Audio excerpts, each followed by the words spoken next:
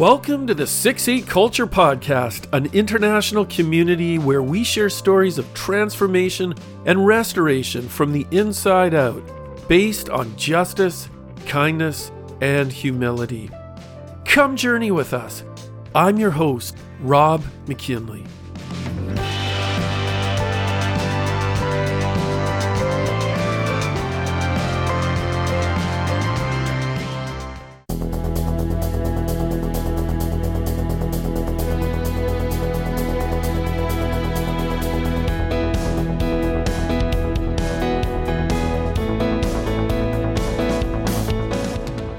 Welcome back to part 2 of our interview with Brian McConaughey of Ratanak International.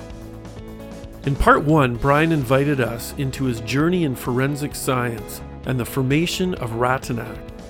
We pick up where he was explaining a sense of night vision, where things aren't always as they seem in the beautiful and re-emerging country of Cambodia.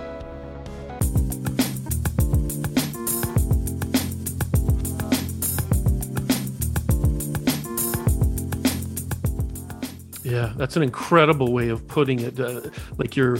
You've put night vision goggles on to see through the shadows. And that's, I guess you just conveyed in words what I was feeling after I read that book by Rexa. Any comment on Angelina Jolie's movie, First They Killed My Father? Yeah, it's a good movie. I mean, in some ways, it doesn't answer a lot of questions in terms of chronology. That can be a 3-month revolution or a 10-year revolution. And I realize that's actually probably deliberate in the movie because it's through a child's eyes where she's confused and she doesn't know what's going on. Yeah. So I think Angelina's movie is a very good movie, and I actually have a lot of respect for her. I don't necessarily have tons of respect for a lot of people in Hollywood. I do for her. She's really put her money and her life where her mouth is in terms of caring for people. And there's every indication that's sincere, and her reputation in Cambodia is huge. And she really does approach the country with a great deal of sensitivity and compassion. So I very much admire her for that. Good to hear. With a previous NGO that I was working for, I was involved in advocating for a program called ETIP, Ending Trafficking in Persons in Cambodia. A large focus of this program was on young men. So a substantial amount of trafficked persons are males that are promised jobs on fishing boats in Thailand. Can you expand on this issue and trafficked young men? Yeah, we focused on the projects we run in Cambodia now that have rescued, hundreds of originally children. We used to do children's programs. Those are now independent, and we work with young women that have been actually sold overseas internationally as product from Cambodia and getting them home and restored. And I knew there was trafficking of males going on, but to be absolutely frank, because there's no heroism with who I am or what I am. I'm still the frail kid from Belfast. I avoided male trafficking issues because I didn't want to go there. If you take a young Cambodian woman that has been sold to China as a sex slave and has been raped 7,000 times or whatever, and you get her home again and she's completely a wreck, it's going to take a lot of work, and it does take a lot of work to psychologically put them through the trauma counseling, the cognitive, the narrative therapy, the medical intervention, the reintroduction to her family with dignity, job skills. It's huge. And as you go through that process, you're dealing with, let's say, 110-pound small, slight young woman from Southeast Asia. And so even for them, when you hit the wrong nerve in counseling, they become very angry. There's a lot of suppressed anger with what's happened there. That's all part of the mix. So what happens then if you take a 23-year-old young guy who has been used as a slave, who is muscle-bound, utterly abused, distraught, and you put him in the same counseling session and you hit that raw nerve and the anger management goes out the window? How am I going to protect my staff, my counseling staff with that? What happens if in anger he runs out and robs a bank while he's in one of our projects and under our care? Who's responsible for that? What happens if he actually rapes, abuses some woman because of anger in his system? Who's responsible for that? How do we deal with that? What happens if he kills? So I approached the whole thing with fear, to be honest, because I'm very human, and I avoided it until I was approached by a journalist from the New York Times who had been given a video from a cell phone. And he wanted me to forensically sort of have a look at this and tell him, if it was real, which is obviously what I've done with many videos. And it was 4 young men who were transient workers in Southeast Asia who were on a fish boat. And I knew there was a lot of guys being sold onto fish boats as slaves. but I'd never witnessed this. And so this video was of 4 young guys that were no longer needed by the crew. And so they threw them over, and for sheer entertainment, with laughter and frivolity, they were using them for target practice and killing them. And this video is gut-wrenching because you're watching 4 young men, absolutely hopeless, bobbing around in the water in the middle of the ocean. Like, there's nowhere to swim, there's nowhere for safety. You just swim and duck to try and avoid the bullets, but eventually they'll get you, and they did, and they killed them. And I'm watching this, recognizing it's real and realizing, okay, this is the slavery they've been talking about. And again, my compassion at that point outweighed my reservations and my fears. And that's so often where we have to get to in life if we're going to accomplish anything, is our compassion and our drive has to outweigh those limiting fears we have. Yeah. And when I watched that video, I figured, okay, I'm in. I don't know if I've got any skills for this, but we have got to work with men. Nobody can leave these traumatized young men. And so we did a lot of research, and we opened our first men's project about a year and a half ago, 2 years ago, in Fear and Trembling. We have not had one issue with violence. They are so stunned after they've escaped that anybody could care less. It is the most incredible experience to see these young lives. We got one recently. Young man, 17 years old, his family lived in poverty. And so he crossed the border to try and get a job and was met by this wonderful Thai person who said, just step in the minivan. I got the perfect job for you. And it's $700 a month and you can send back to your poor family. And so he's 17, he's a kid. So he goes for it, only to be sold onto a ship. And we get him right after he finally plucks up his courage, even though they're real bad swimmers, but he plucks up his courage and he jumps and swims for his life, gets to the coast and comes into our program. And he's 37 years old. And I'm reading the file and I'm kind of going, okay, where's the typo? What's wrong? He got trafficked when he was 17 and he's just entered our program after escaping at 37. Where's the misprint here?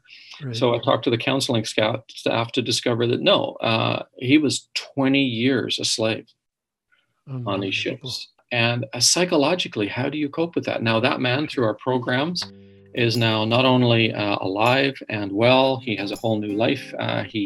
His dream was always to have a farm. He now runs a cassava and cashew farm in Cambodia. Through our counseling program, or while he was in our counseling program, he met a young woman. They married. And so he went right from trauma counseling and anger management right into marriage counseling and anger management.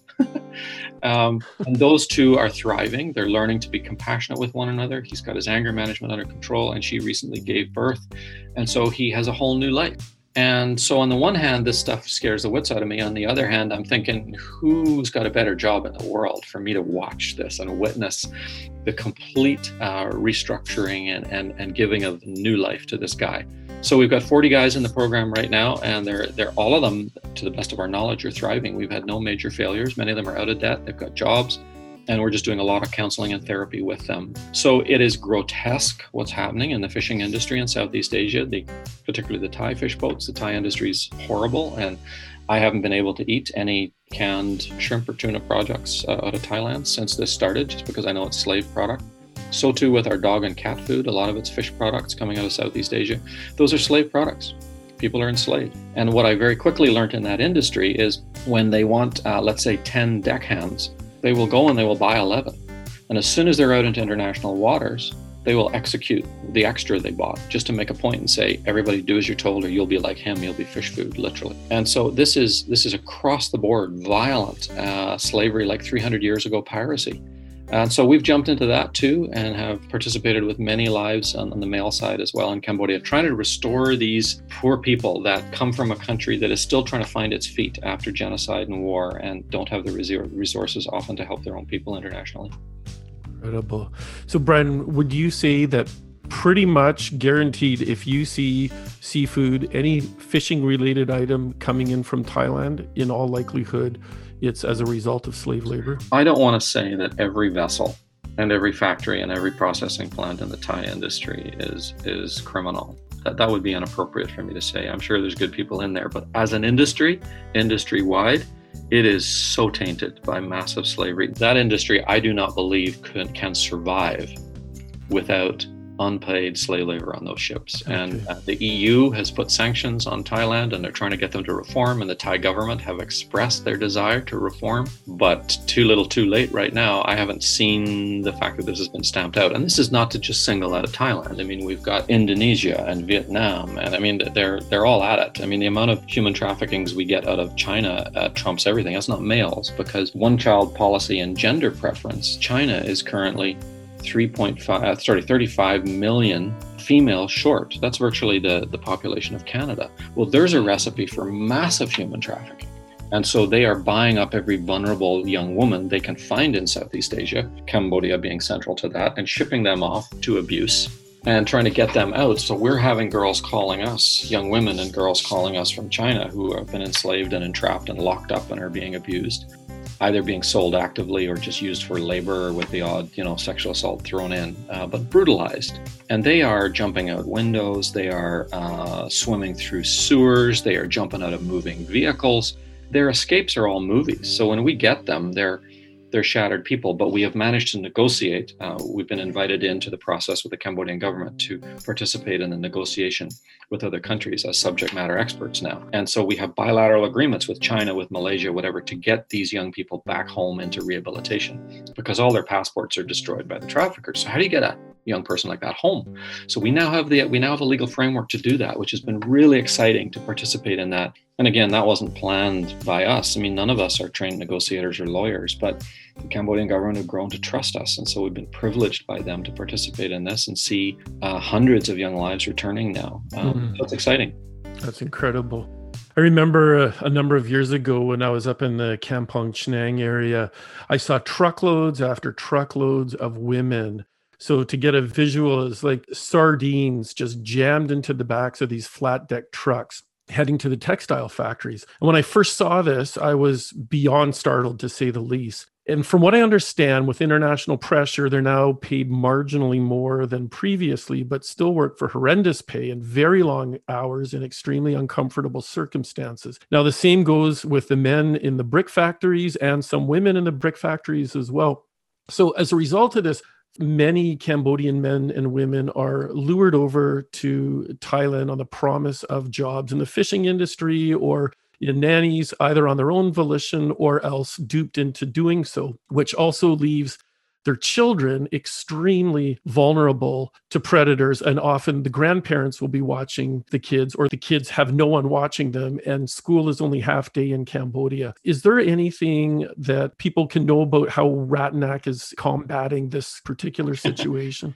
Yeah, the first thing I want to say here, actually, as I listen to you ask that question, and as I think over my previous answers, is that it's really important that listeners are aware of the fact there's hope in all of this, because it's so easy to just kind of give up and say, this is overwhelming. Sure. And if that was the case, I wouldn't be doing this for 30 years. While the context is awful, there is the prospect of very real joy and freedom and restoration. But we've got to work hard, and we've got to work long in terms of developing that. So the structures of a country like Cambodia, based on genocide and civil war, have been shattered. And so you have an economy that is very, very fragile, where the expertise were originally all wiped out. And there's a new generation coming up of young people, very bright, who are becoming educated and are rebuilding their country. And we're proud to have the vast majority of our Ratanak staff being young people in Cambodia who are taking the world by storm. I mean, they're out there to change the world. It's so exciting to see, and transform lives in the process of doing this. The factories in Cambodia, I think, are doing their best to reform. At least the Cambodian government, I think, is imposing some minimum wage. I think it's $120 a month now. The young women are supposed to get. It's subsistence living at best. There's all kinds of issues, and so often the factories, because of the abusive circumstances, are gateways into the KTV, karaoke bars, strip clubs, whatever. That's the gateway into prostitution, abuse, and trafficking. So we have programs that sort of are on the fringes of those factories, that sort of clientele, that group of people in society who are so vulnerable in the factories. And so many of these young women, they just want a chance. They just want some kind of a chance. And so if given just the slight chance, they'll run with it. They're generally very brave, very tenacious, incredibly hardworking. They've had hard lives. And so it's a joy to be able to give them the tools to move ahead. So there's opportunities. We do see reform. Cambodia is a different country to where it was 30 years ago when I arrived. There's still lots of problems, but there's reforms happening. A pedophile who abuses a child in Cambodia now will be sentenced probably for a longer sentence in Cambodia to jail than they will in Canada. Whereas before they couldn't care less. It never even happened. It was a free-for-all for pedophiles. So we've seen tremendous change and tremendous development there going on. So in that way, it's really exciting. But there's still so much work to be done with a young population, a very, very young population. Because of the genocide, the demographics are wacko. I mean, all the normal graph charts for population are wrong for Cambodia, because I forget what the stats are now, but it's I think it's 70% of the population is under 35 and 25%, or I forget the stats now, but it's young, which is a great workforce on the one hand, but a great source or a great place to go if you're going to exploit people. So both the good and the bad coexist, and our job is to try and tip the scales to the good, and it's possible. And so we're seeing tremendous development. So I'm really encouraged, and I would encourage people, if they are interested in Cambodia or interested in human trafficking issues, which can also be overwhelming, or any of those big issues of the world, right down to the environment, if you get stuck in, don't presume that you can't do anything, but don't presume that it's going to be a quick fix. We like instant results in North America. When we're changing the big questions in the world, it's not a quick fix. It's going to be long-term commitment. But oftentimes, if we stick with it, we'll see rewards.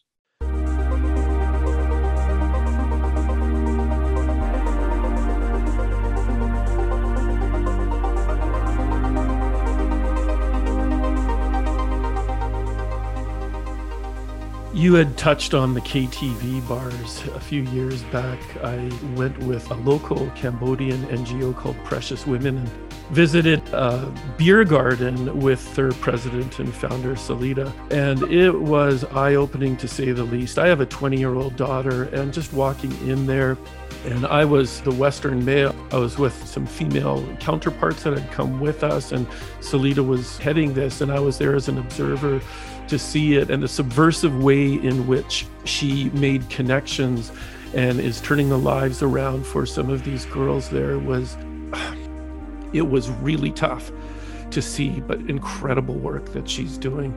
Is RATNAC involved in that, the frontline thing? Is it more post-traumatic? Where are you in that particular type of thing with the direct abuse with these girls that are coming in from the countryside into these KTV bars and beer gardens?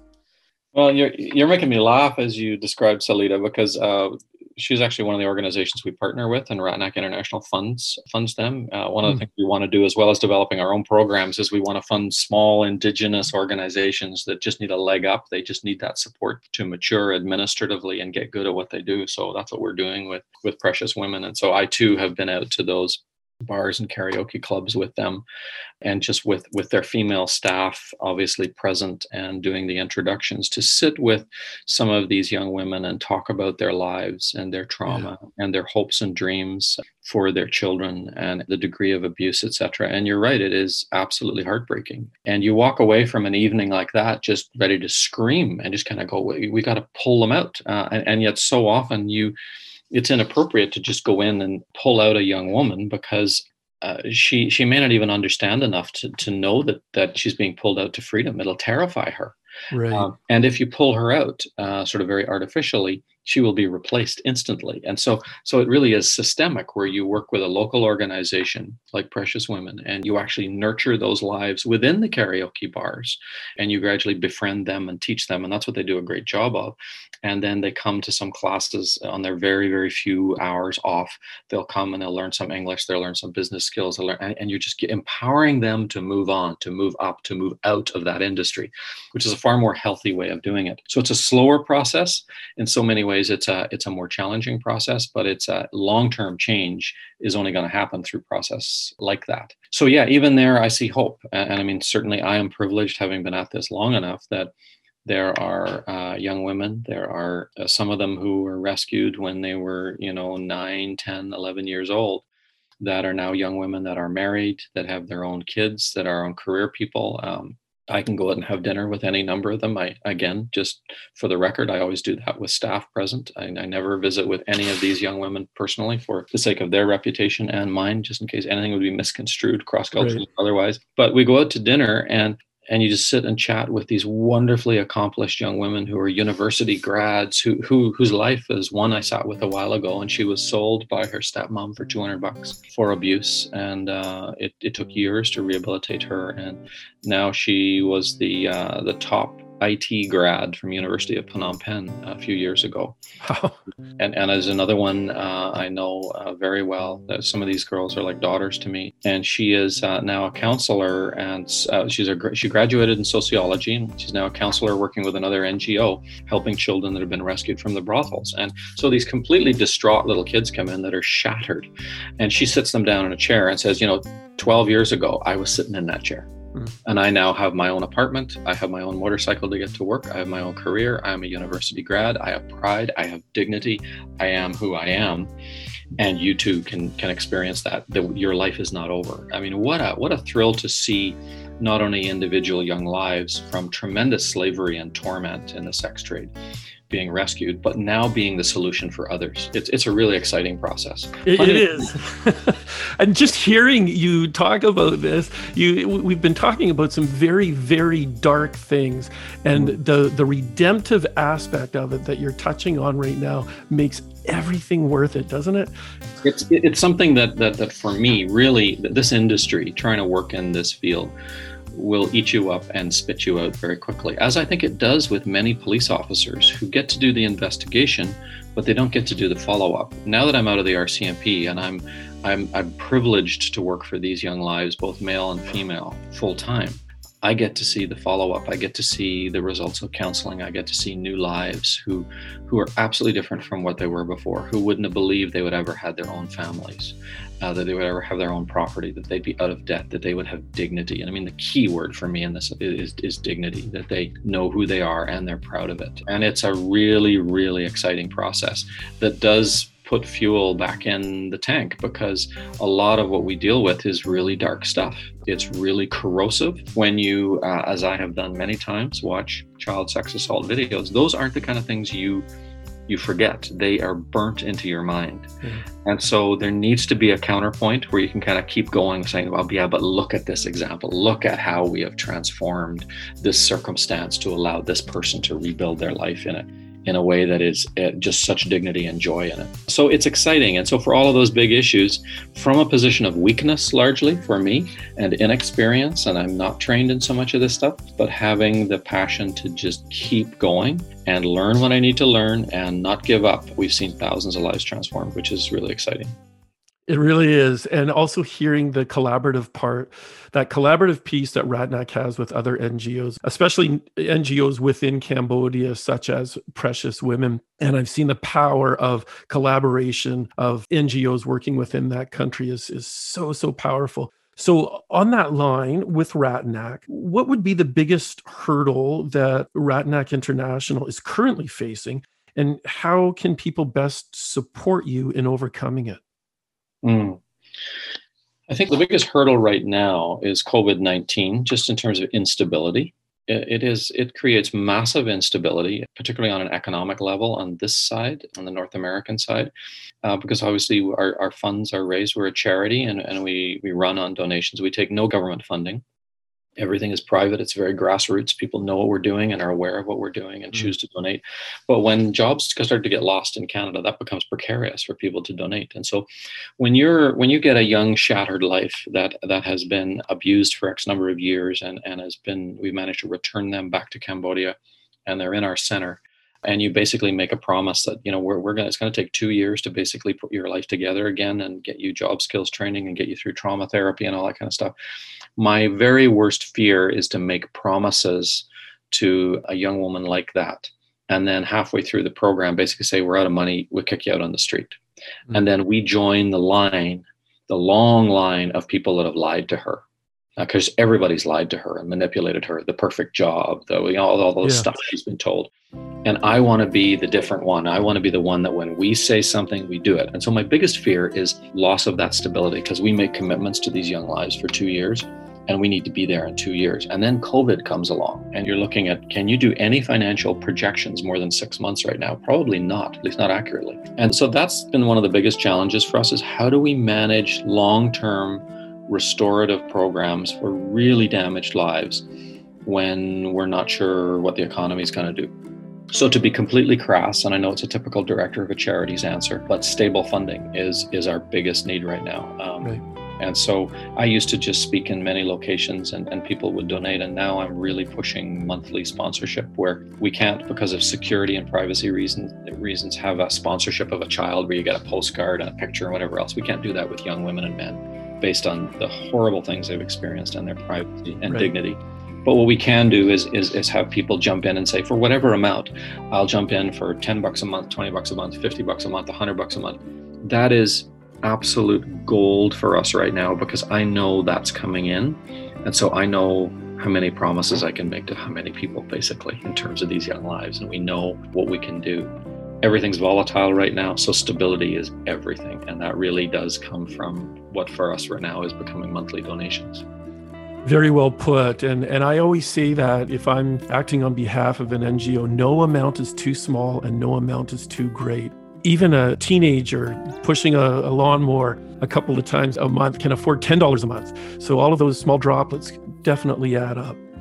When I speak in high schools, my unit of currency is lattes. And I'll say, this is X number of lattes per month. And kids get that because it's nothing to them. They just go and buy a latte. It's no big deal. We're wealthy here. Even if we don't have tons of money, we got enough money. And so I would agree with you totally that young people, the time to jump in and learn to become part of the solution, learn that even as a young person, you can have an impact on the front lines of human trafficking. That's exhilarating. So we always are trying to push young people into realizing you have a voice, and yes, even financially you can help. It doesn't take a lot, particularly in the developing world. It doesn't take a lot of cash compared to here to restore lives. That's right. And now that you've shared some of these stories, people have a little bit more of a tangible vision of what they can grasp onto, no matter what they support you with. There's a shop on the Ratanak website. On ratanak.org, you can go in there and there's a shop. There are a lot of options also within the psychosocial realms, which are really desperately needed for a country under such huge amounts of PTSD. Are there a few things within that shop that you can highlight that people might be able to support? There's one, and it's a big one. But I think people often gravitate towards it because it's so tangible. There's many smaller items, as you can imagine, but the one that excites people most is basically the return. It's the air ticket.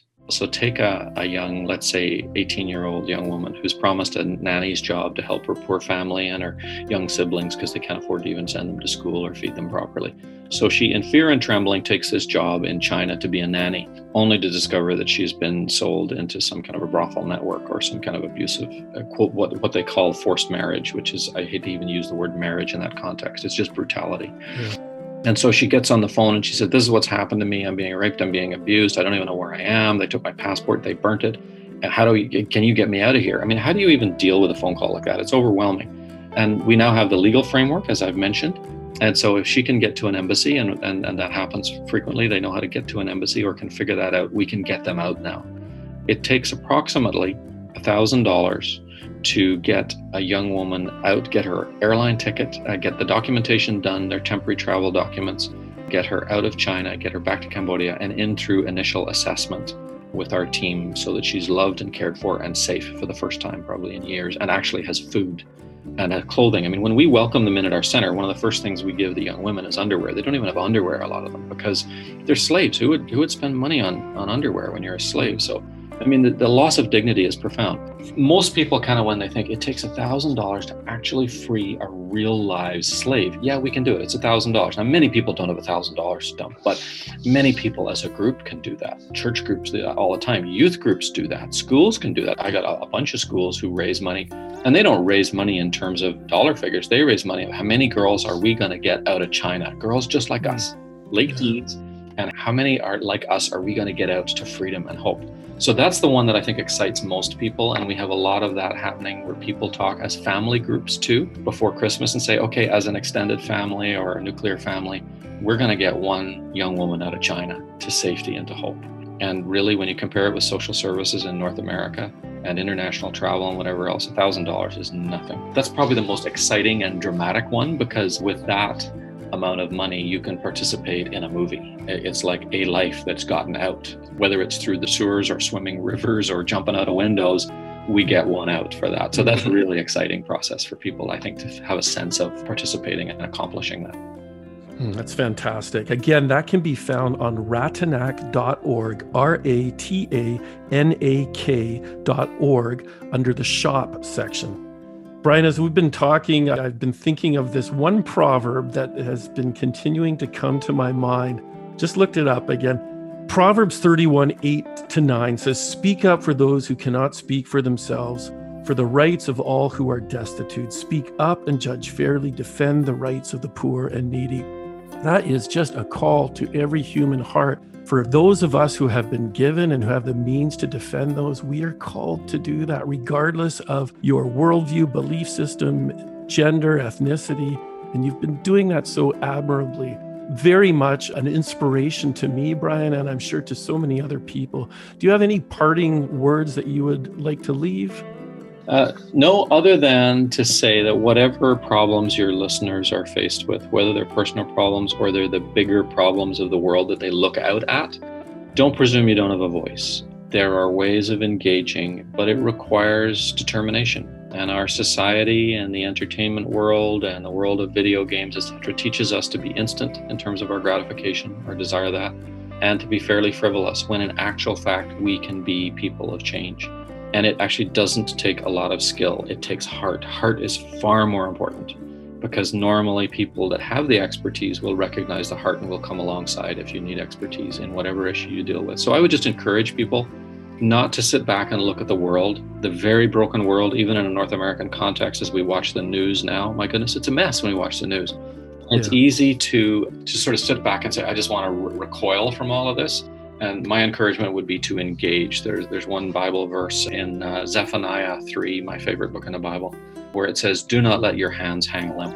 I love that little phrase, because it's not a request, it's a demand. Do not let your hands hang limp. We've got stuff to do. Shockingly, we're capable of doing it. And if you have a passport, if you live in a democracy like Canada, you have power to speak to those who are elected officials. Yes, you can speak to them. Our democracy still functions, believe it or not. You have a degree of affluence, even if you're not wealthy at all, to help others and be kind to others around you. We have the freedom to be those change makers, and I would encourage people to do that. Such an inspiration, Brian. Really appreciate this time. Thank you. It's been fun.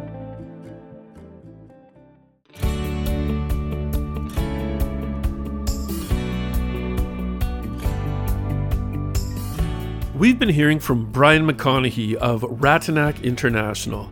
If you want to know more about their life-changing work or support them in a journey home or any other ways, you can visit them at ratanak.org. That's RATANAK.org. This is Rob McKinley signing out for 6/8 Culture.